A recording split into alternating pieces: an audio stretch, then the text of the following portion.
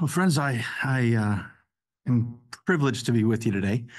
Grateful to be gathered here and to spend time in the Word with all of you. By God's grace, I've had the chance to serve as a pastor for about 20 years now, and have been back here at the university for the last year. And one of the things that I have been reminded of as I have been here the last year and through the years of pastoring is how I don't have enough strength and I don't find myself smart enough to do the things that God has laid before me. He is constantly reminding me of my dependence on Him. He has designed the Christian walk to be lived in such a way that we cannot do it on our own. And coming to a prayer meeting, I have two passages of scripture the Lord has just laid on my heart again and again and again. If I'm not strong enough and I'm not smart enough, it means that I need grace and I need wisdom. And in Hebrews chapter 4 and verse 14, we're reminded by the writer of Hebrews this way: seeing then that we have a great high priest that has passed into the heavens, Jesus, the Son of God, let us hold fast our profession. For we have not a high priest which cannot be touched with the feeling of our infirmities, but was in all points tempted like as we are, yet without sin. When we hear that, when we're reminded of the fact that we have a great high priest, we're to respond in a certain way. And he tells us in verse 16 how to respond. Let us, therefore, because this is true, let us come boldly unto the throne of grace. My dad was a pastor before me, and he had told me when I was a kid that I was welcome anytime in his study. And I always thought it was interesting that when I would go to his study, I didn't really have to stop. I didn't have to talk to a secretary. I didn't have to worry about being welcomed. I could throw the door open. There were times I interrupted things I probably shouldn't have, but I was always welcome at his desk, at his chair, at his study. Everybody else had to come slowly or quietly or through someone else, but I was welcomed. I've read this verse many times. Let us come boldly to the throne. Historically, people didn't approach their sovereigns very confidently. They came timidly. They bowed. They came lowly.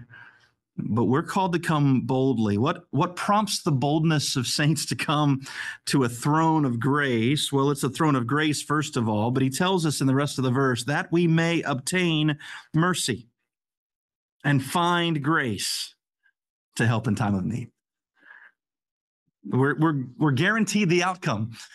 I'm not strong enough. Okay, I need help. I need grace. Well, I'm going to find it there. I'm going to obtain mercy and I'm going to find grace.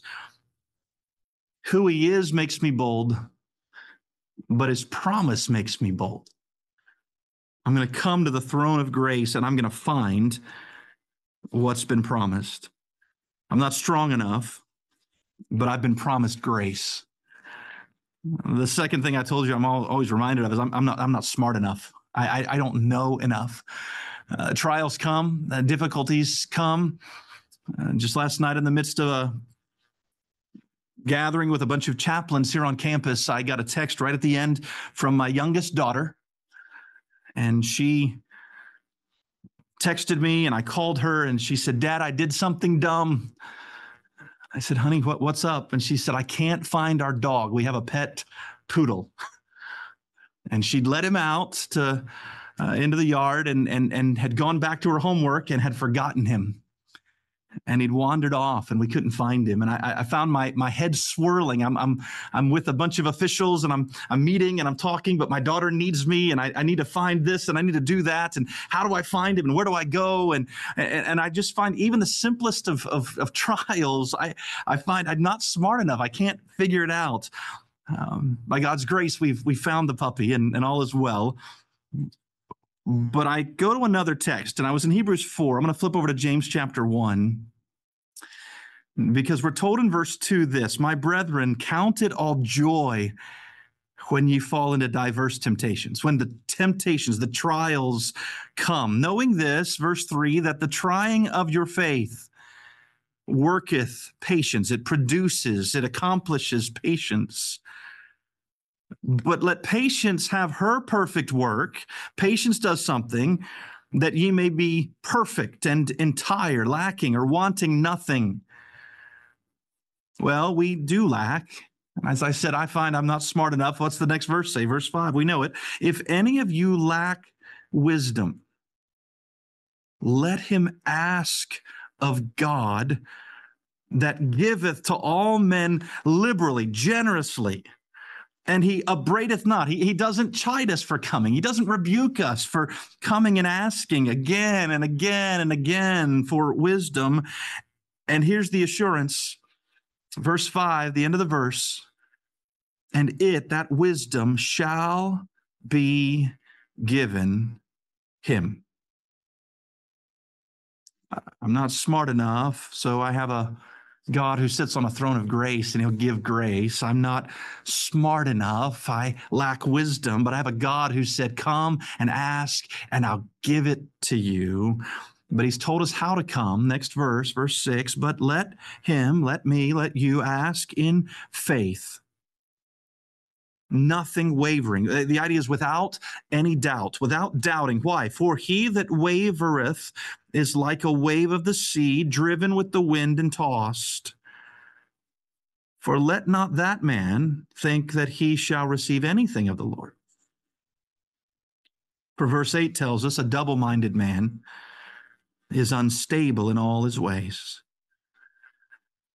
In recent months, I have been coming back to these passages over and over and over again, because it feels like every day, many times a day, I'm reminded how weak I am, how foolish I can be at times. I am not strong enough. I am not smart enough, but my God has what I need. So what does he say? Come and ask, come boldly, come trustingly, come believingly, and I'll give you strength. I'll give you wisdom. And I'm thrilled that we can come to the throne, knowing that these are at least two of the prayers that our God assures us a positive answer to them. You ask, I'll give it. Oh, there are qualifications here, but his promises make us bold as we come. So that's my burden. That's my challenge today, that we would be a people who pray like this.